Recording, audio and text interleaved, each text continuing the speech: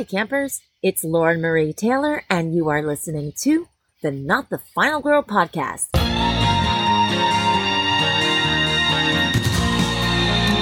Hey, everybody. Thanks for tuning in. In part 2 of Fast Times with Amanda Wyss, we chat about the art of acting and what it was like for Amanda to be on set with so many great film and TV actors across a variety of genres throughout her career. Amanda also details her transition from being cast as the pretty girlfriend or wife, albeit kooky at times, and she'll talk about that, to becoming a character actress. Shout out to our Patreons, Anne, Julie, and Tom, for their support of this Not the Final Girl podcast. Let's go. Fast Times is another one where Amy Heckerling just had this amazing eye, not for just for talent, but for chemistry. Mm-hmm. And because like in Fast Times at Ridgemont High, every single actor in that movie either went on to be a huge movie star, mm-hmm. like a journeyman character actor like me, or left the business and is hugely successful. That is it. There are no in-betweens. That is that. It's just insane. And then the same, like Savage Steve Holland, when he did Better Off Dead, like, we're all still friends. And it's an interesting way to read the room when actors come in to go, I really get that person and all these people are going to jive well together. I think for the most part, that has not been my experience. I think people are like, I like how she looks, and they don't take into account like the chemistry with the other people. And I just think it makes for, I just think chemistry on film is so important. Or, as you know, as actors, I mean, you might have had this experience on the soap opera for years. It takes so much more energy to manufacture some sort of chemistry with somebody when you don't have it. I find it exhausting. I mean, it's what I'm paid to do, and I'm happy anytime I'm working, no matter what. I am like, you will think I am so in love with this person that you are going to be like, oh my God, I wish I was them. Yeah, and then people ask you, well, it was so believable. Did you really, have a relationship with them? You say, no, we're acting. Yeah, we're acting. We're acting. In fact, we didn't even get along. Which makes it better. Makes it better. Before Fast Times at Ridgemont High, you worked consistently on episodic TV. But do you consider 1982 with Fast Times your breakout year? You know what? I don't think I ever broke out. I mean, that's the thing. I mean, I think there was potential for me to break out. Mm-hmm. I mean, I'm grateful for my long career, and I've had the opportunity to keep working, but I never made that leap into the next level. And I don't know if it's that I didn't. I mean, this is to be completely candid.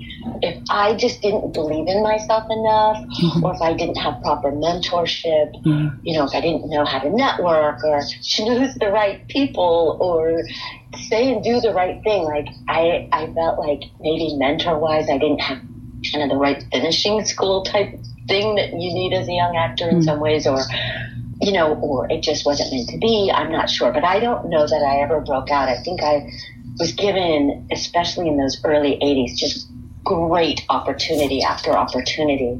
And I believed that I did the best I could with all those opportunities, but they never sort of went to the next level. But I am grateful for all that opportunity. But I think that, those things did lead to things like right after Fast Times, I did a big TV movie called My Mother's Secret Life. And I was initially supposed to play Farrah Fawcett's daughter. And we had the table read at ABC, and she was very upset, and she was very cold to me, and I couldn't figure out what was going on. I was very young.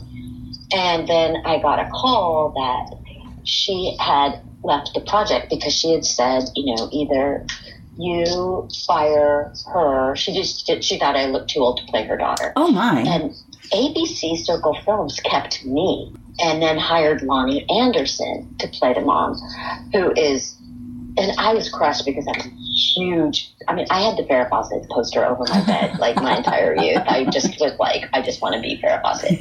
And then I was like, well, now I don't want to be you. You hate me. But Lonnie Anderson the most beautiful human I've ever seen on the face of the planet. Or she's still alive. I'm still in touch with her. She's amazing. And we had the best time. And anyway, at the time, it was like the highest watched TV movie ever for a couple of years, or some, I might be exaggerating, but it was some big whoop-de-doo. And Wes had seen it, and that's why he brought me in for A Nightmare on Elm Street. So like all those little things add up to like how you have the Friday the 13th, like they live on because the fans are so loyal, and there's something about those stories that are timeless at the same time. And anyway, so I kind of feel like, so no, I don't think I ever had a breakout year, but I'm hoping this year's the breakout year. Okay. This year. Well, let me give you a little list of some of the other actors that you've worked with. Okay. You ready for this? I'm going to give you the short list. Okay. Okay. John Cusack, Roddy McDowall, Lance Hendrickson, Johnny Depp, Mark Hamill, Adrian Barbeau, Trace Adkins, Tony Todd, Bruce Dern, Mira Sorvino, and that's just the short list. It doesn't even include the people you've worked with on television. I mean, have you ever reflected on that company that you kept? You know what? I pinch myself sometimes when I'm on a set. I got to do a TV movie with Robert Mitchum. Oh, wow. And I remember walking on set, and he's old school. And he stood up and introduced himself to me. Yeah. And he asked if I wanted a cup of coffee. And I was like, no, thank you, sir. I'm fine. I was like, whoa, you sit down, sir. I've got this. I'll get you coffee. I'll get you coffee. You're Robert Mitchum, in case you forgot. So no, I know. I have had such good fortune as far as like acting cohorts and people to play in the sandbox with. Like I've had the best of the best, and sometimes I go, this is better than all my acting. I mean, not all my acting classes, because I love acting school too, because it keeps you fresh during the downtime. But that's the one thing I don't know what you tell. I know we get asked all the time, like, what's your advice about actors? Yeah. I always say, stay in acting school and keep it fresh, keep it real, read books about the industry, and then go out and live your life so you have something interesting to bring to the table. Yep. Yes, that has been some fluke amazing draw of good fortune, because even in some of the indies I've done, like I got to work in George Harrison's last film, Palo Highway, and work with all these brilliant Native American actors, and and it was based on a true story, and I played this crazy Texan named Rabbit Layton, and I got to go on this road trip with like A. Martinez, Gary Farmer, Wes Studi, Graham Greene, and we're all still friends, and I'm like, and meet George Harrison. I'm like, wait, what is happening in my life? So yes, even though I've never broken out, I under the radar get to work with literally like pinch myself people. Yeah, everyone so people. Grateful. Yeah. Yeah. Did you ever have like a how do I want to phrase this? Like a master class moment during filming with any of those people? I have to say the first time that happened to me, that I was really aware of that happening to me, was on the set of Silverado, and my first scene was with Linda Hunt. Oh, wow. Oh, my God. She just walked in, and I mean, I get goosebumps. She was so kind to me because I was very nervous. I was just freaking nervous, and I couldn't shake it. And she grabbed my hand, and I remember thinking she had the softest, most beautiful hands I'd ever felt in my entire life. And then I was like, sidebar, that's what I thought. And then she looked at me, and she was like, she called me my character name. She goes, you've got this, Phoebe. And she looked at me in a way, she sent some sort of magic juju inside of me. But watching her work and the way she commanded, she's like 4'9", 4 foot. Yeah, she's tiny. She commanded Brian Dennehy, Jeff Goldblum, John Cleese. Like, she drove the scene. She drove the scene. And it was an air and an attitude and belief, and the way she would hit certain words when she spoke and her enunciation. And that whole movie was a master class. Then I would do a scene with Kevin Kline and watching. Oh, that's right, Kevin Kline. So physical, and Kevin Costner too, so physical. So that was the first time I was aware of pay attention, drop in, be in the zone, because these people won't let me down, and they won't let me down or them down. And that was the first time I was super aware of that. And then there's been, a few other times since then where you go, this is freaking magic. And I'm on this river of magic with this person. Have you had that? I mean, obviously working with Belushi and Aykroyd and their comic geniuses, and the director John Avildsen, he was Academy Award winner, and just to watch his process of creativity, it was just so very cool. And just allowing the actors to be, and allowing the words to speak for themselves. It's something that I took away when I started directing our local theater here, to be able to do that with my actors, and multi-generational, not just little children or adults. So that was kind of cool to watch and learn how to let go, both from the production side and then also as from the acting side. That was very, very cool. And I did have the opportunity to work with some of the very old school actors. It was just incredible to work with people like Celeste Holm, Wesley Addy.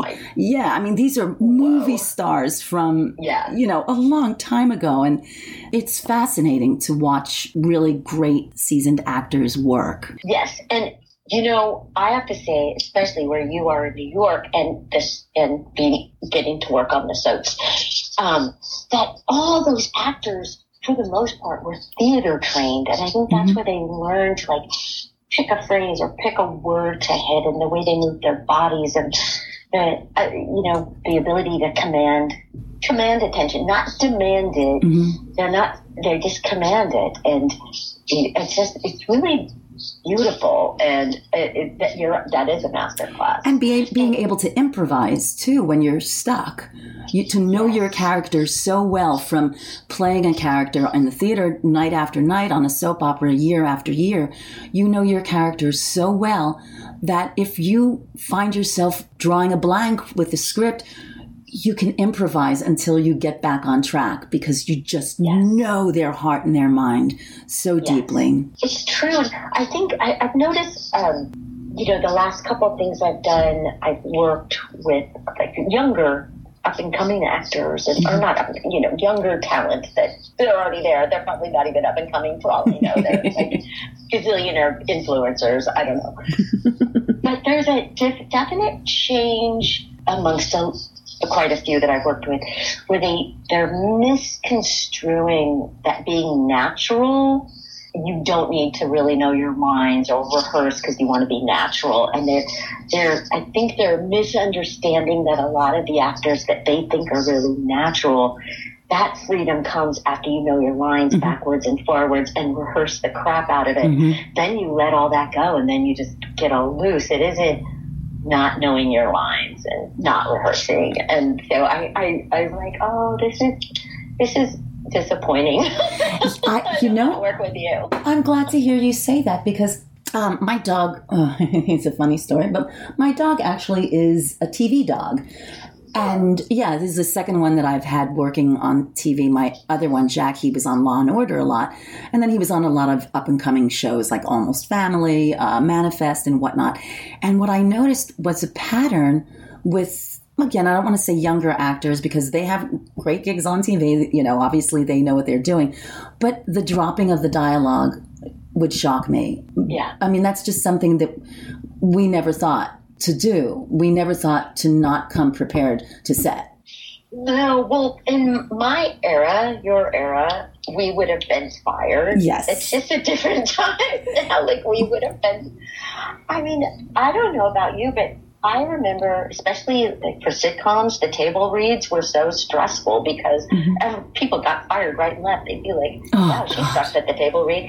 And you're like, so even when you got cast, you still had to get past the table read. And, and so there was a thing know your lines, show up prepared. And, it's just a different time. And I think a lot of, especially indies and they use people that have a lot of social media influence because it's free publicity. Yeah. So I think they're, whether the person wants to put in the work, it doesn't really matter. And I say, hats off to them that you're making millions of dollars a year on Instagram. I'm like, I wish I was making $1 million a year on Instagram. Yeah. So I like really admire them for that business acumen. But sometimes on the set, I'm like, oh my gosh, please learn your lines, because it's I just don't want to try to figure out how to do a scene with somebody that doesn't know their lines. Yeah. I'm old and I'm tired. I don't want to. And it's a lot easier as a director to help somebody in their scene if they've got their lines memorized. Yeah. It's interesting. Oh my gosh. I remember watching, I thought kind of a rite of passage in LA was to do an episode of Murder, She Wrote. Oh, yeah. With Angela Lansbury. Yeah. And she was a master class in television. I mean, obviously she's a brilliant stage actor and a movie star, but she had more experience in her pinky than all I have in my whole career. But the way she knew how to work the camera and the lights, I remember watching her, and she didn't really look at the people when she was talking to them in the scene, and I was very young and I was really distracted by it. And then when I saw it, she looked like she's looking at the people, but it was how to capture the light in her eyes. Yeah. And I stole everything I learned from her. Like, I always look at people's ear. If the camera's over the shoulder, it looks just like I'm looking at him, but you see my face and my eyes are all sparkly. And that's an Angela Lansbury. I learned that from her. And, and it's just really surreptitious things like how to hit your mark and even glance at it without glancing at it and just these things. And I was like, I got paid to learn how to do set, how to do soundstage from Angela Lansbury. She was amazing. She was also very kind. Such a talented woman. I saw her in Sweeney Todd on Broadway, and oh my God, what an experience. I had to go back and back again just to get that experience. I would have loved to have seen her on stage. I've seen all of her movies and stuff. Yeah. So beautiful and funny and wicked, a wicked sense of humor. Yeah. In that era, that bawdy era, where it's still classy, but bawdy. Speaking of bawdy, let's talk about Beth and Better Off Dead. Okay, very serious high school social climber, to get to the prom queen thing type of girl. When you tossed poor John Cusack's picture into the garbage, did you, as Amanda, feel any guilt? That is a funny question. Just a tiny bit. I was so used to playing. I mean, as a younger actor, I either played like a victim or I was a mean girl. Like, really no in between. And Beth was just such a mean girl. It was just kind of fun. And she was just so like, this is a lot of work to stay popular and you're not helping me. You're not the elevator I need to get where I need to go. So she was just like, it was just so funny. I was like, wow, I wish I had more Beth in me. I'd have been more successful. Okay, if they had social media when Beth was in high school way back then, what would her Instagram handle be today? Oh my God, that's so good. Yeah. It would be, oh my God, I don't even know, something about taking Beth out. I'm not sure. I don't know. Delightful and delovely. Yes, she'd be a huge influencer and probably be in trouble every now and then for I think Beth, no, I don't think she'd have been an online bully. She'd been too busy selling lip gloss and things. Yeah, she would become an influencer. Yeah, for sure. Okay, so we talked about your body of work, which is tremendous. My husband and I watched Badland from 2019. Oh, wow. Yeah. And by the way, my husband said, because I said, hey, guess who I'm talking to today? And he said, can you please tell her that I thought she was fantastic in that movie? Oh, thank you. Because I loved my part in it, and that means so much to me that he said that, I have to tell you, because I freaking love Westerns, and I was so excited to do it, and to meet all those people and to get to work with them and be on the set with them was amazing. So are you surprised that after all this time, you found yourself in movies that call for you to present yourself as more of a character actress? I am a full-on character actor. I rarely, even when I was younger, I was just, and I think it's more my attitude or lack of self-confidence. I don't even know. But I was rarely cast as the beautiful, I got to play the beautiful wife of Mark Hamill in this movie. Yeah. But then you find out, spoiler alert, I'm like into voodoo and I'm crazy. Like, so I'll play the beautiful woman, but she's a hooker. Or she's secretly a heroin addict. Or I am the lawyer, but I'm about to be disbarred because I murdered someone. Like, I'm never just a straight up pretty person. And yet, now at this age, I play like crazy people and down and out people and everybody, I'm almost dying now and everything, because I'm at that age. Yeah, we are. So I need a heart transplant or whatever. And, in a way, I think it's an easier transition with aging, maybe, because I'm not expected to be something that is hard to hang on to. Does that make sense? It does. And, but yes, it would be so much fun to like get to be all dolled up and be like the lawyer on a TV show or the wife of the head of the TV show or whatever.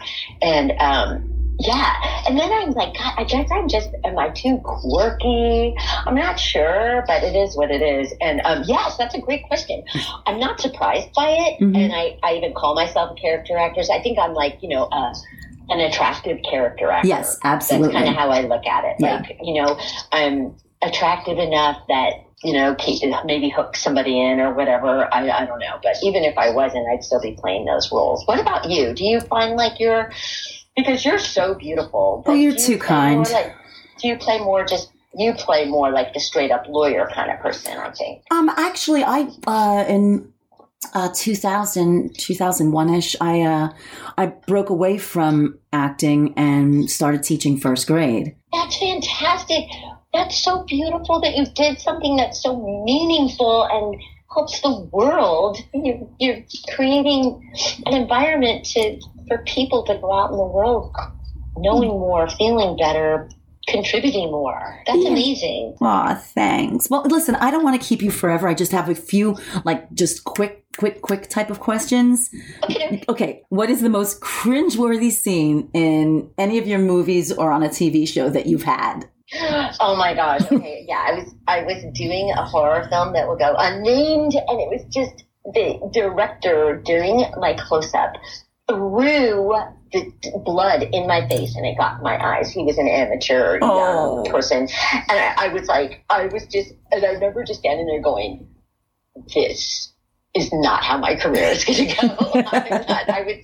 I was so disgusted with the whole experience and just felt, oh my God, I'm so embarrassed that I'm here. Okay, there was that. Okay. What is the role that you are most recognized for? Probably it's a toss-up between Tina, Nightmare on Elm Street, and Beth and Better Off Dead. Yeah, that makes sense. Favorite movies? Any genre? Okay, this doesn't make me sound super intellectual, but I love Actually. Oh my God. The Holiday, and I love Notting Hill. They're my 3 go-to movies. When I just need a little something, I put one of those on. Yeah, agreed. Mine is Legally Blonde. Oh, I love that. And The Devil Wears Prada. Oh my God. I love that one too. Okay, those are my second tier. We're same-saming with I think it's, the go-to. And now, obviously, there's brilliant movies that I love, like Apocalypse Now, Godfather, things where I go, they're brilliant movies. But my personal go-to to chill out is rom-com. If you could play a classic movie role, who would it be? Oh my gosh, that's so amazing that you should say that. I would love to play Barbara Stanwyck in Double Indemnity. Perfect. I just would freaking love that. And also Betty Davis in Voyager. Has there ever been a major role that you auditioned for that got away? Yes, I tested for the Meg Ryan role in Top Gun. I mean, I wouldn't say it got away. She's brilliant and filled with light, and I probably would have cast her as well. But that I was like, oh, well, coulda, woulda, shoulda. Yeah. Now, you've won some awards. Yes, I won Best Supporting Actress for Badland they call them the C&I Movie Awards, and they're sort of geared towards Westerns. So I felt very proud, and I was like, thank you very much. And then I won a horror icon award from the Renegade Film Festival, which is the first female horror film festival, and it's now in its 5th year. It's based out of Atlanta. Nice. And I think that's it. Do you have any projects coming up that the fans can look forward to? Oh my gosh, you're so sweet. I am doing a tiny little sweet TV series. It's an indie TV series. It airs on Amazon Prime through a subsidiary, and it's called The Resonator Miskatonic U. It takes place in the H.P. Lovecraft universe of Miskatonic University. I play Professor McMichaels, and it's, there's monsters, and it's supernatural, and it's really fun, and it's creepy, and all the younger actors are gorgeous and talented and brilliant, and they wear these really cute little uniforms that kind of looks like Vampire Diaries or The Gossip Girl, actually. And so it's very fun. It looks great. And then I was just on an episode of The Rookie. I play a woman in need of a heart transplant. Oh, wow. Because I'm old. No, you're old. I'm old. We're old. And, but the thing that was fun in a weird way doing The Rookie was they brushed my hair. And they didn't even really put powder on. I curled my eyelashes, and we put like Carmex on my lips.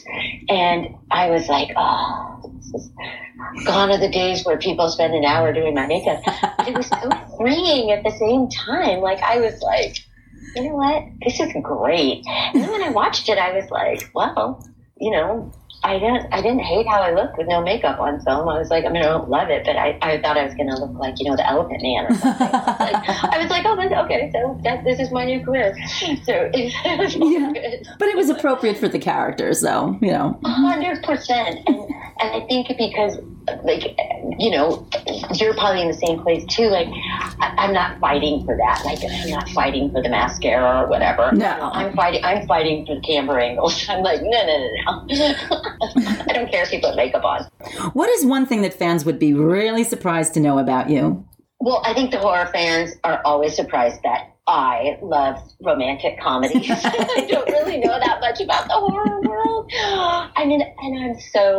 A great role is a great role, and I don't care what genre it's in. And I love sci-fi too. And if one of the big, like Mike Flanagan or one of these, somebody at Blumhouse was like, Amanda, come be in our horror film, I would love it, but I'm not offered great roles in horror from those guys. Yeah. So I think they'd be surprised that I'm actually a rom-com girl, woman, person.